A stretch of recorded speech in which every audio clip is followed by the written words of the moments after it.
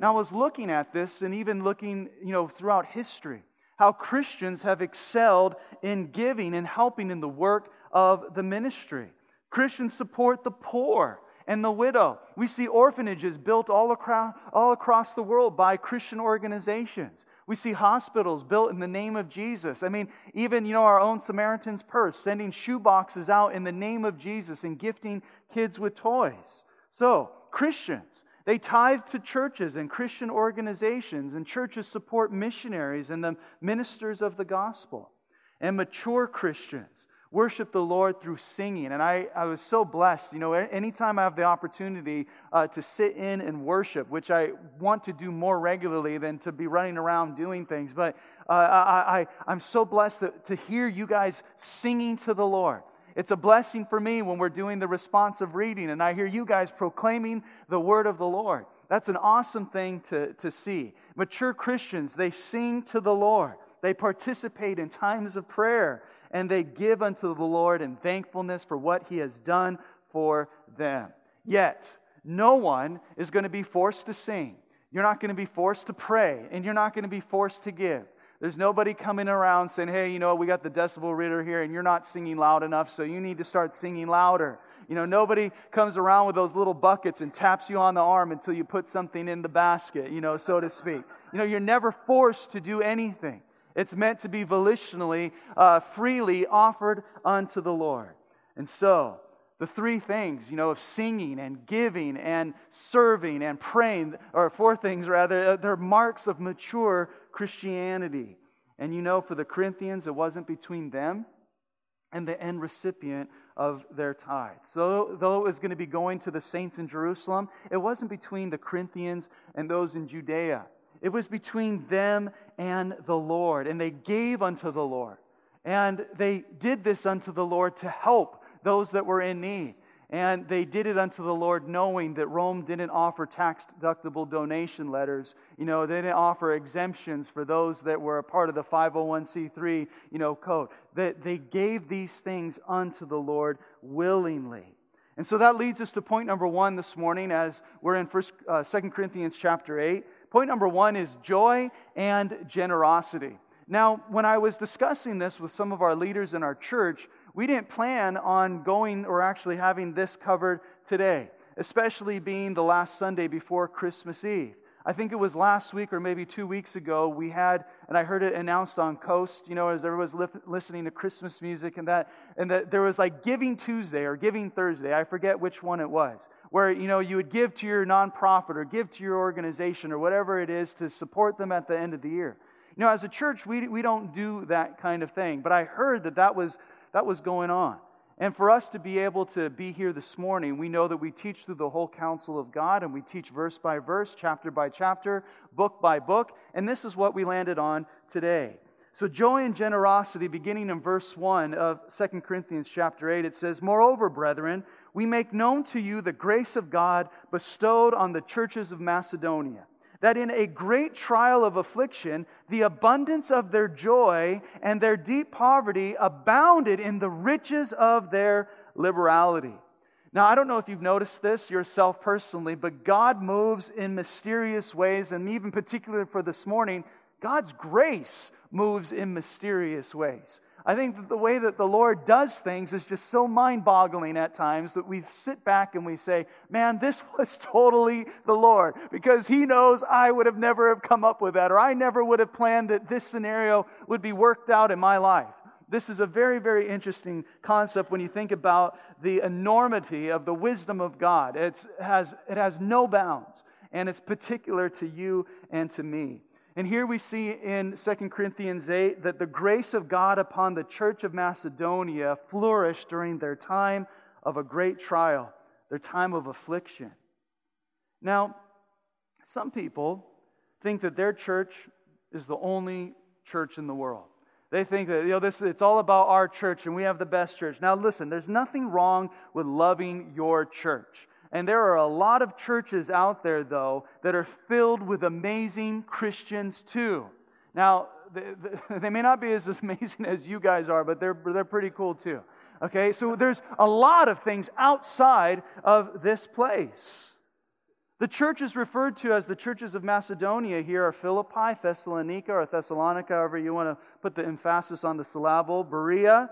Though these churches were experiencing great affliction, Paul would use them as an example to other Christians, particularly the Corinthian Christians in regards to giving. Now, I want you to notice the contrast here in verse 2. In a great trial of affliction, they had an abundance of joy. And though in deep poverty, they abounded in the riches of giving liberally. Now, for you history buffs, you might be able to say, oh, that's familiar, because when Rome conquered Greece, they pretty much, according to secular history, removed all of the wealth from Macedonia because it was Alexander the Great's hometown. So this was a very poor region, a poor area. But the joy of the Lord was their strength.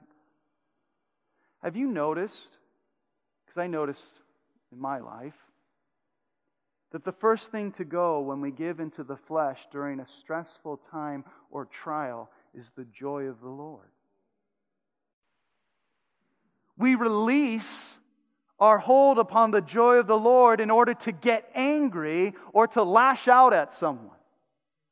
Because I can't hold the joy of the Lord and the anger of man simultaneously. I cannot do that, even as I cannot be walking in the Spirit and fulfilling the lust of the flesh at the same time.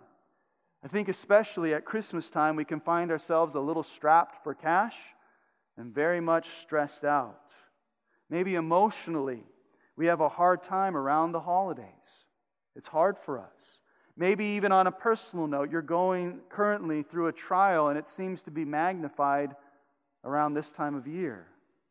Maybe you've absolutely become sick of hearing all the Christmas songs that are playing everywhere you go. Maybe for you, it's not the happiest time of the year, and maybe you feel more like taking those jingle bells and breaking them instead of, rejoicing and singing with them or whatever it may be. See, the Macedonian Christians had joy that was not contingent upon their circumstances. And they were generous even with the little that they had. Now, as Ruth and I have been married 10 years now, you start to hear more and more stories about family life. And, oh yeah, you remember that one time? And, and I remember, hearing stories. And many of you met John Vickery, Ruth's dad, that was here. And you met John and Julie and then some of her brothers and sister-in-laws that were here as well over the last few weeks or so. But I remember hearing stories about John just giving stuff away constantly. Like their family didn't have a computer and they were given a laptop, and then there was a student that was in need and he just gave them their laptop.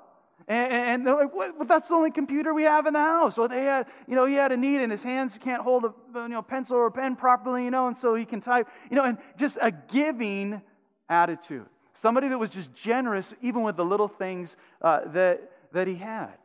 Even when it comes to, them visiting, granddad constantly loading Hudson up with pocket change. Here, you got to have some cash in your pocket, all the time. And I'm like, Dad, you got to stop giving him cash all the time. Hudson has more money than I do. He's financing my loans now. I mean, come on. What's going on? But just that generous spirit.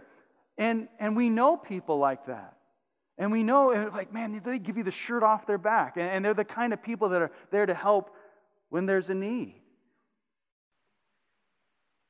He says in verse 3, 2 Corinthians 8, he says, "For I bear witness that according to their ability, yes, beyond their ability, they were freely willing, imploring us," verse 4, "with much urgency that we would receive the gift and fellowship of the ministering to the saints."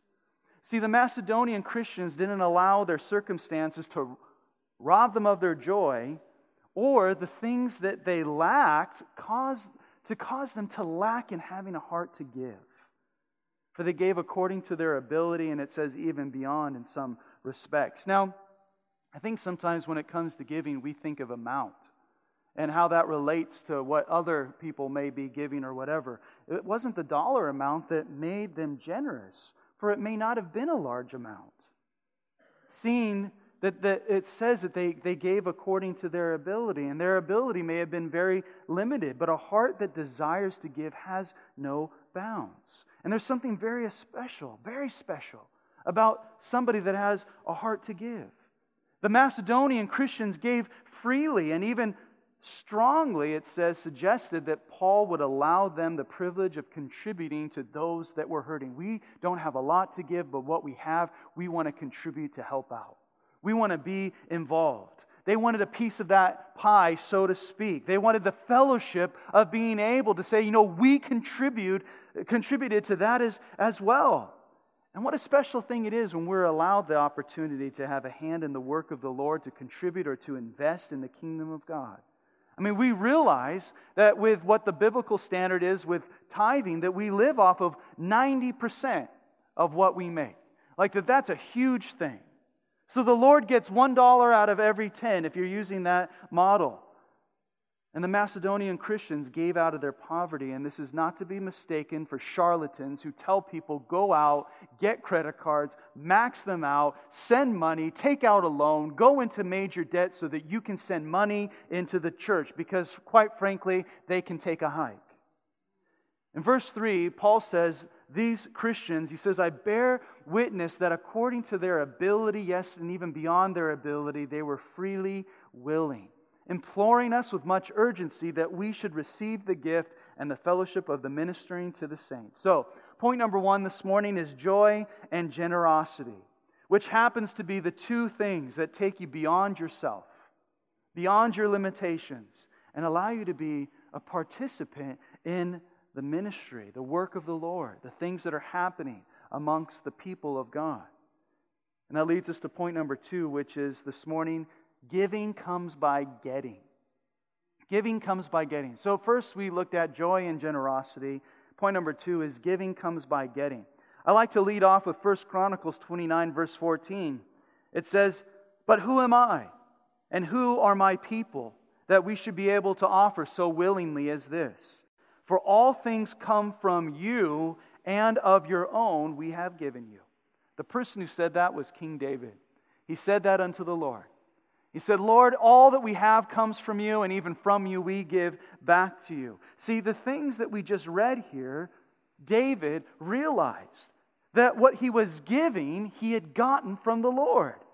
So giving comes by getting, and recognize that all we have gotten is from the Lord. The Lord has given us forgiveness of sins, and so we forgive others as God has forgiven us. The Lord has given us clear passage to heaven, and so we're able to know with absolute certainty that Jesus is the way, the truth, and the life, and that we get to the Father through Him. God has given everything that we have. He has given everything that we have.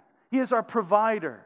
So even what we give, we have gotten from the Lord. God gave us His love, and we in return give Him ours. As it says in 1 John 4:19, we love Him because He first loved us. So, listen to what now Paul writes in verse 5. And not only as we had hoped, but they first gave themselves to the Lord and then to us by the will of God. They first gave themselves to God, and their material things followed suit. Their relationship with God was the very thing from which everything else flowed. And that's the same for you and me today, in every area of our lives. No, we can be poor and we can be stingy, or we can be wealthy and be stingy. We can be poor and generous, or we can be wealthy and generous. And the determining factor is whether or not we have given ourselves and our things to the Lord. A wise person will ask for wisdom from the Lord on how he or she can best steward the things He has provided for them. And so in verse 6 it says, so we urge Titus that as he had begun, so he would also complete this grace in you as well. But as you abound in everything, in faith, in speech, in knowledge, in all diligence, and in your love for us, see that you abound in this grace also. And just by way of some information here in verse 6, Titus was an associate of Paul's. He was a fellow laborer, a co-laborer in the ministry. And he was the one that was in charge of receiving the offering from the Corinthian church. Titus was to follow up on the Corinthians' completion of doing what they intended to do. It wasn't enough that the Corinthians liked the idea of giving, thought about giving, or planned to give. They needed to follow through on those things. They needed to complete this grace, as it says in verse 6. Paul says they abounded in faith, in speech, in knowledge, in diligence, in love, and they needed to add that to the list as well, which was giving. What's interesting, and I don't know if you picked up on it already, but this is the fourth time that Paul has used the word grace to describe the act of giving. The word for grace in the Greek language, you know it, it's charis. You're familiar with it. I'd like to share with you a segment from David Guzik's commentary on this passage, and he says, and I quote, "The ability to give and the heart to give is a free gift from God. Giving is a work of God's grace in us. When you see a believer who is truly generous, a great work of God has been done in their heart. We should never say, well, they just want to write a check and not get involved. No, giving is getting involved, and it demonstrates a true work of God's grace in the heart." End of quote. In verse 8, Paul writes and says, "I speak not by commandment, but I am testing the sincerity of your love by the diligence of others. For you know the grace of our Lord Jesus Christ, that though He was rich, yet for your sakes He became poor, that you, through His poverty, might become rich." So again, a mark of a healthy Christian, a mature Christian, is giving. You're not being forced to, but rather you want to. Paul says that giving is a test of the sincerity of your love. Firstly, listen to this. It places actions behind your intentions. It shows that you're concerned with honoring the Lord through tithing and that you have a love for God's people. You're supporting the reach of the gospel, the teaching of God's word, and all that comes from a Spirit-filled church. Secondly, it shows that which you love the most. Money is a tool. It is. But it can also wield a lot of power, can't it? Jesus said you can't serve God and money. And so by giving of what you've gotten, you're getting so much more in return. You're not only displaying your love for the world, but you're freeing yourself from being controlled by material things. Now listen, owning things are great. The Lord blessed you, fantastic. There's nobody here, saying you need to take a vow of poverty. Nobody's saying that at all. It's okay to own things as long as your things don't own you. And that you realize that everything that you have is from God, and it causes you to be thankful for the things that you have. It causes you to be empathetic for those that may not have the things that you have. It gives you a heart for others. It gives you an understanding of how blessed you are. And then even Paul gives us the ultimate example with Jesus giving up His place in heaven and humbling Himself to the point of His death on the cross. And what Jesus gave up for us made us wealthy in the riches of God's grace. Now, John Calvin said this, and I'm not a Calvinist, but he said this, and I quote, "Rich men owe God a large tribute, and poor men have no reason to be ashamed if what they give is small." End of quote. The Lord blesses us in different ways. One of the things that I've noticed in particular in my own family and having a special needs daughter, and you guys know Ava, and some of you have caught toys that she has thrown or been hit by them, and I'm sorry about that. Some of you, field some of the things that she throws. It's like your shortstop and you throw them out at first, so I appreciate that. But one of the things being involved in that subculture, it's really a hidden, a group in society, is that you always see that there's somebody worse off than you are. There's always somebody that has a greater struggle than you have. And when you see those things, it causes you to be thankful to the Lord for what He's blessed you with. And see, when we're so self-focused, and it's natural to be so self-focused. I mean, that's the way we are as human beings, to be focused on ourselves. And I'm not advocating that you shouldn't take care of your family and watch out for your wife or your kids and do your best to provide for them. But by nature, what's natural for us is to be focused on ourselves. But through having our eyes open to the things that are in the world, the things that are going on, the people that are in need, those that are hurting, to see the great need for people to receive the gospel and that need a touch from Jesus, it causes us to be thankful for what we have, but then serves as an impetus for us to say, we need to do something about this.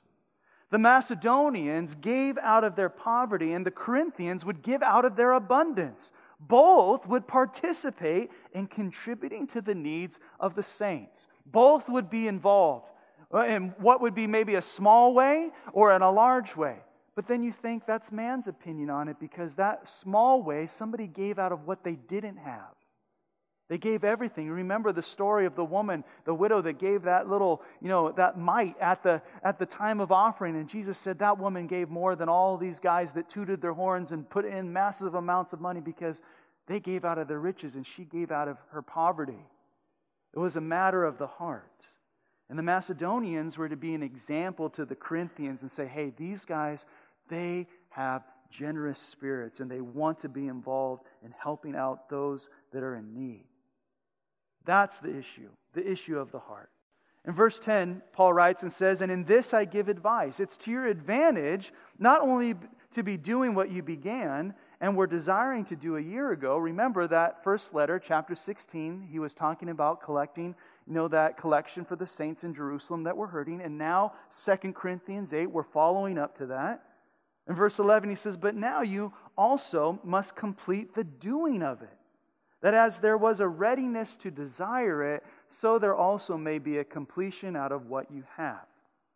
Now, we touched on this earlier, but following through on what you know to be pleasing to God, what you know to be right, what you know that you're to be doing, is a very important thing.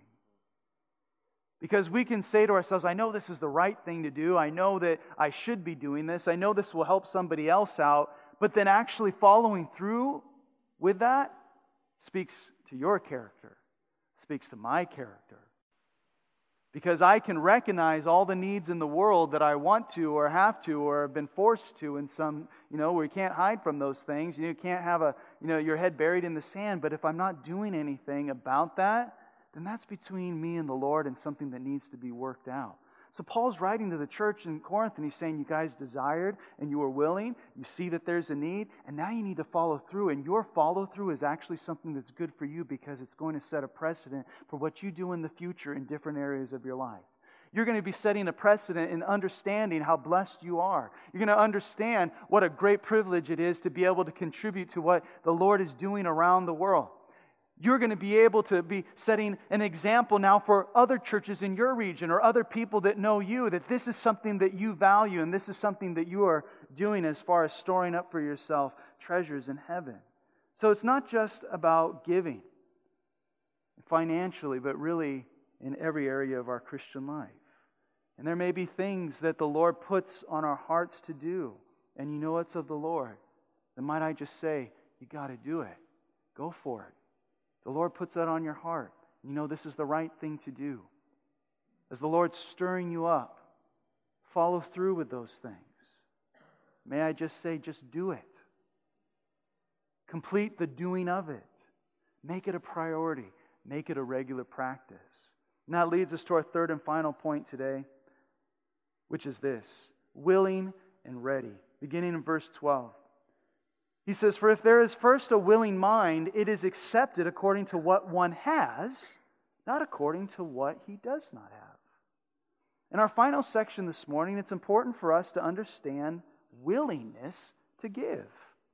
Born with a sinful nature, we are not naturally inclined to give anything.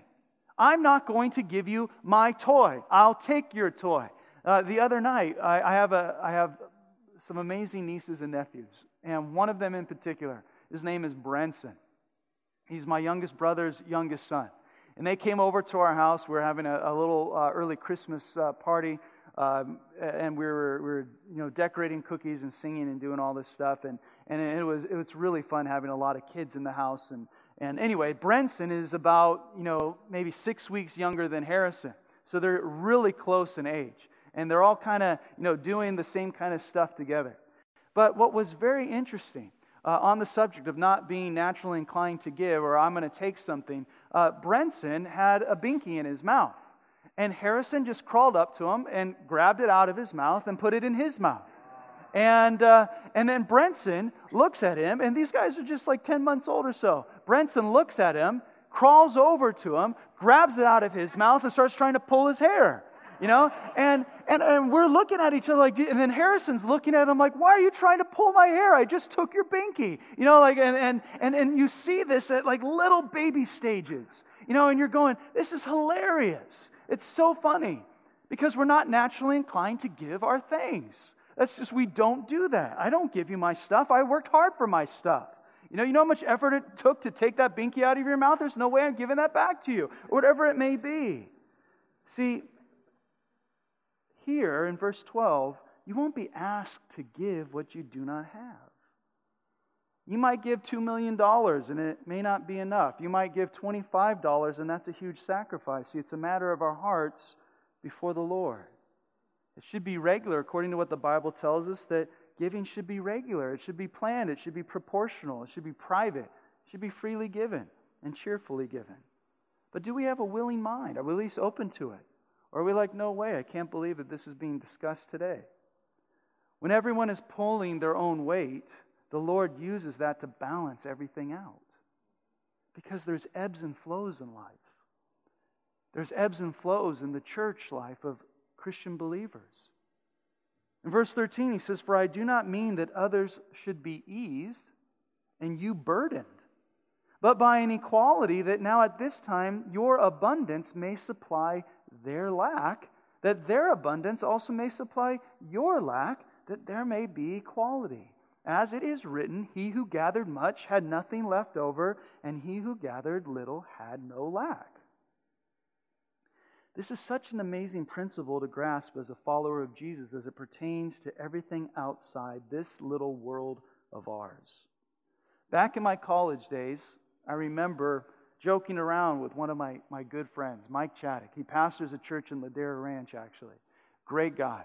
We were roommates in college. But, when one of us would start to do something that was off the wall or whatever, we would jokingly say, this, I don't know what laws of physics operate this little world of yours. But here, cows don't fly, or that doesn't fly, or whatever. And this little world of yours that, is just revolving around you and everything that you want to do. I remember that we used to laugh about that because it was one of those things that was so, so true.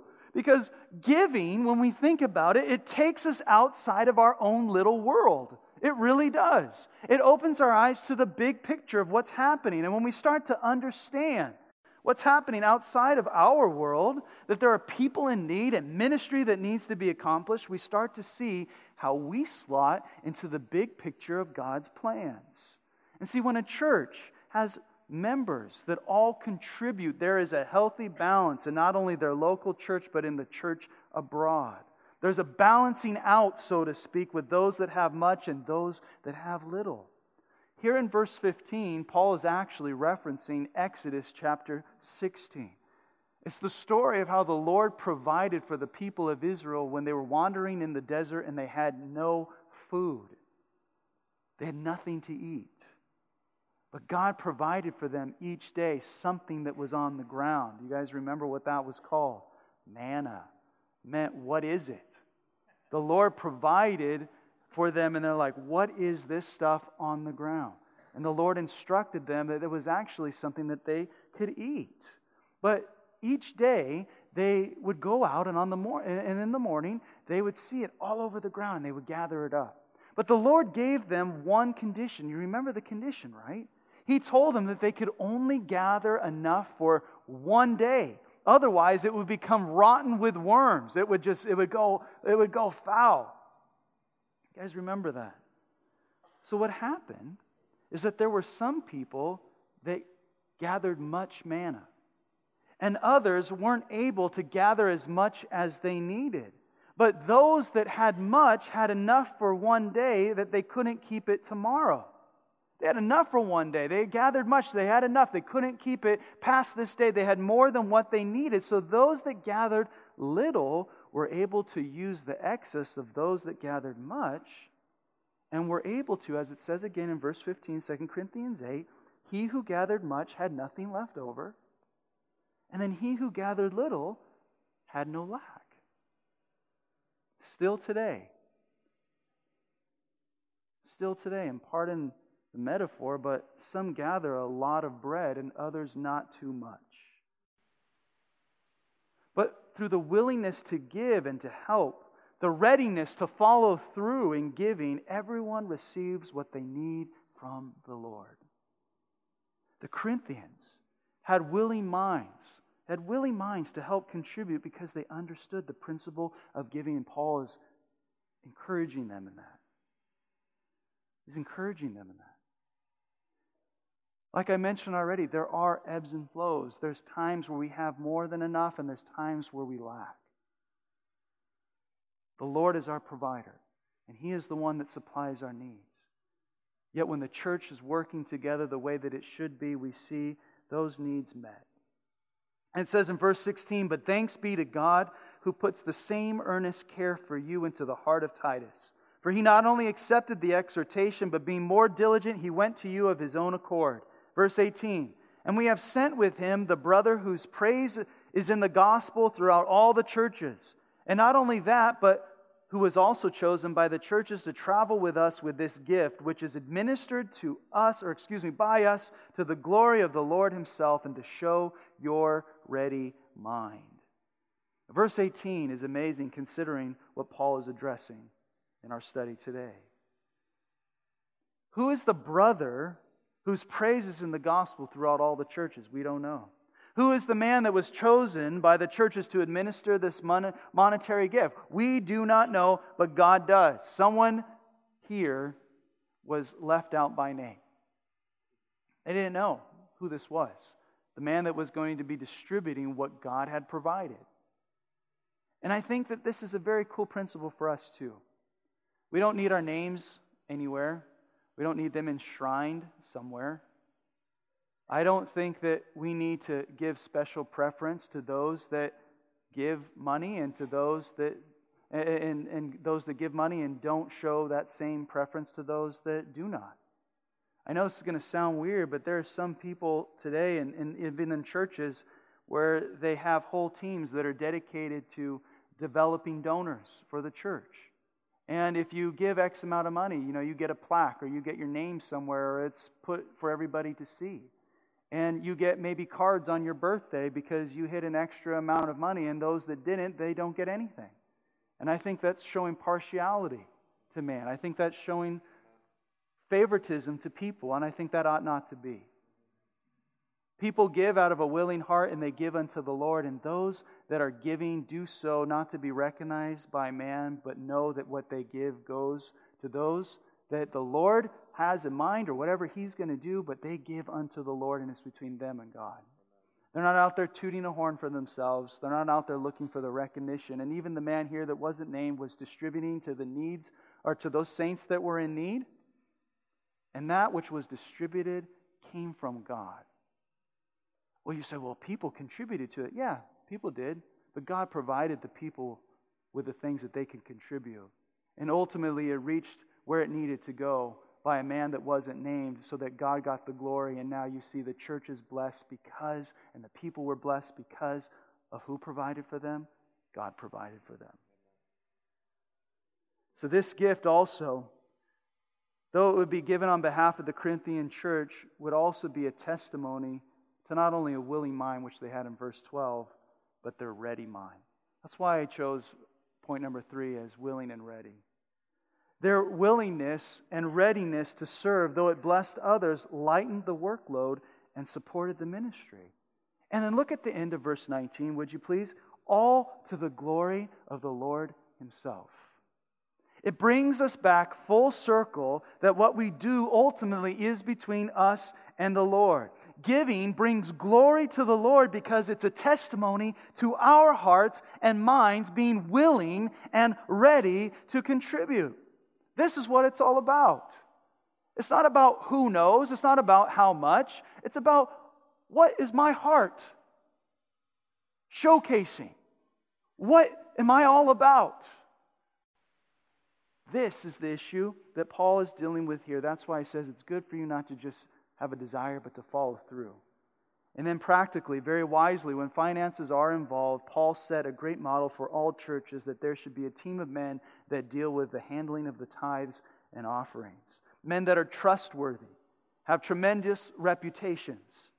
And he says in verse 20, avoiding this, that anyone should blame us in the lavish gift which is administered by us, providing, it says, verse 21, honorable things, not only in the sight of the Lord, but also in the sight of men. The Bible speaks of avoiding all appearances of evil. Billy Graham said that you avoid the 3 G's. Some of you may already know this. The gold, the girls, and the glory. Those 3 things. You stay away from those things. And that's a very, very good model. And he got that from Paul. That's a very, very good model. That's why in our own church, there are men that have been set up, that have tremendous reputations, that handle those financial things so that there is everything, so that everything is done decently and in order. Now, in Paul's closing remarks, he leaves some instructions regarding the receiving of the gift, and this is where we'll end up today in verses 22 through 24, completing this chapter. He says, and we have sent with them our brother, whom we have often proved diligent in many things. Good, that's a good thing. But now much more diligent because of the great confidence which we have in you. If anyone inquires about Titus, remember Titus is following up with the Corinthians, understand this, he is my partner and fellow worker concerning you. Or, if our brethren are inquired about, they are messengers of the churches, the glory of Christ. They knew who they were because Paul let them know. Therefore, he says in our final verse today, show to them and before the churches the proof of your love and of our boasting on your behalf. And so, that concludes our study through 2 Corinthians chapter 8 today, and that will wrap up our last study here before Christmas Eve. Where next week we will have a special Christmas service and Christmas message. And so a lot for us to think about today, a lot for us to chew on, to be convicted about, to be encouraged in, and to even grow in a greater understanding of what God's Word has to say about a heart that is willing and ready to give. So let's pray. Father, we thank you, Lord, for your word. We thank you, Lord, for your faithfulness. I'd just like to say thank you for letting the power come back on so this microphone worked, Lord. Thank you for that. Thank you, Lord, that you have blessed us in so many ways. Thank you, Lord, that everything that we give, we have gotten. Everything we have received from you. And so, Lord, we say thank you. And we ask, Lord, that you would cultivate in our hearts, Lord, just that joy and generosity as the Macedonian churches had, Lord. We ask, Father, that it wouldn't just be in financial things, but, Lord, in the giving of our time, the use of our giftings, Lord, whatever they may be. And, Lord, that we would be willing and able, willing and ready, that we would follow through, Lord, with what we know is right, what we know you are calling us to do. And, Lord, we ask that you would bless your church. Lord, I pray that as after today we only have 2 more services in 2017, we ask, Lord, that we had finished this year well. And Lord, if you should so tarry that we would start the new year, then we ask, Lord, in advance that you would bless the new year. Bless your people. Bless those, Lord, that might be struggling this time of year. Lord, we pray that you would provide for them. Lord, we pray, God, that we would be able to rejoice and say, thank you, Lord, for the great things that you have done for us. And Lord, I pray that we as a church body would be attentive, Lord, to the leading of your Holy Spirit. That we would be able to see beyond our little world. And Lord, that we would be able to recognize those needs. Lord, that we'd be able to recognize, Lord, how we can make a difference. And Lord, that we'd be encouraged this Christmas season, Lord, to really hone in on what the true reason for us celebrating is all about. And that's the birth of Jesus Christ. Thank you, Father, for giving us the gift that keeps on giving. Lord, that gift that we find forgiveness of sins because of. Lord, we ask that you would bless our church, bless our families. Lord, bless the people. And we ask these things in Jesus' name. We all say together, amen.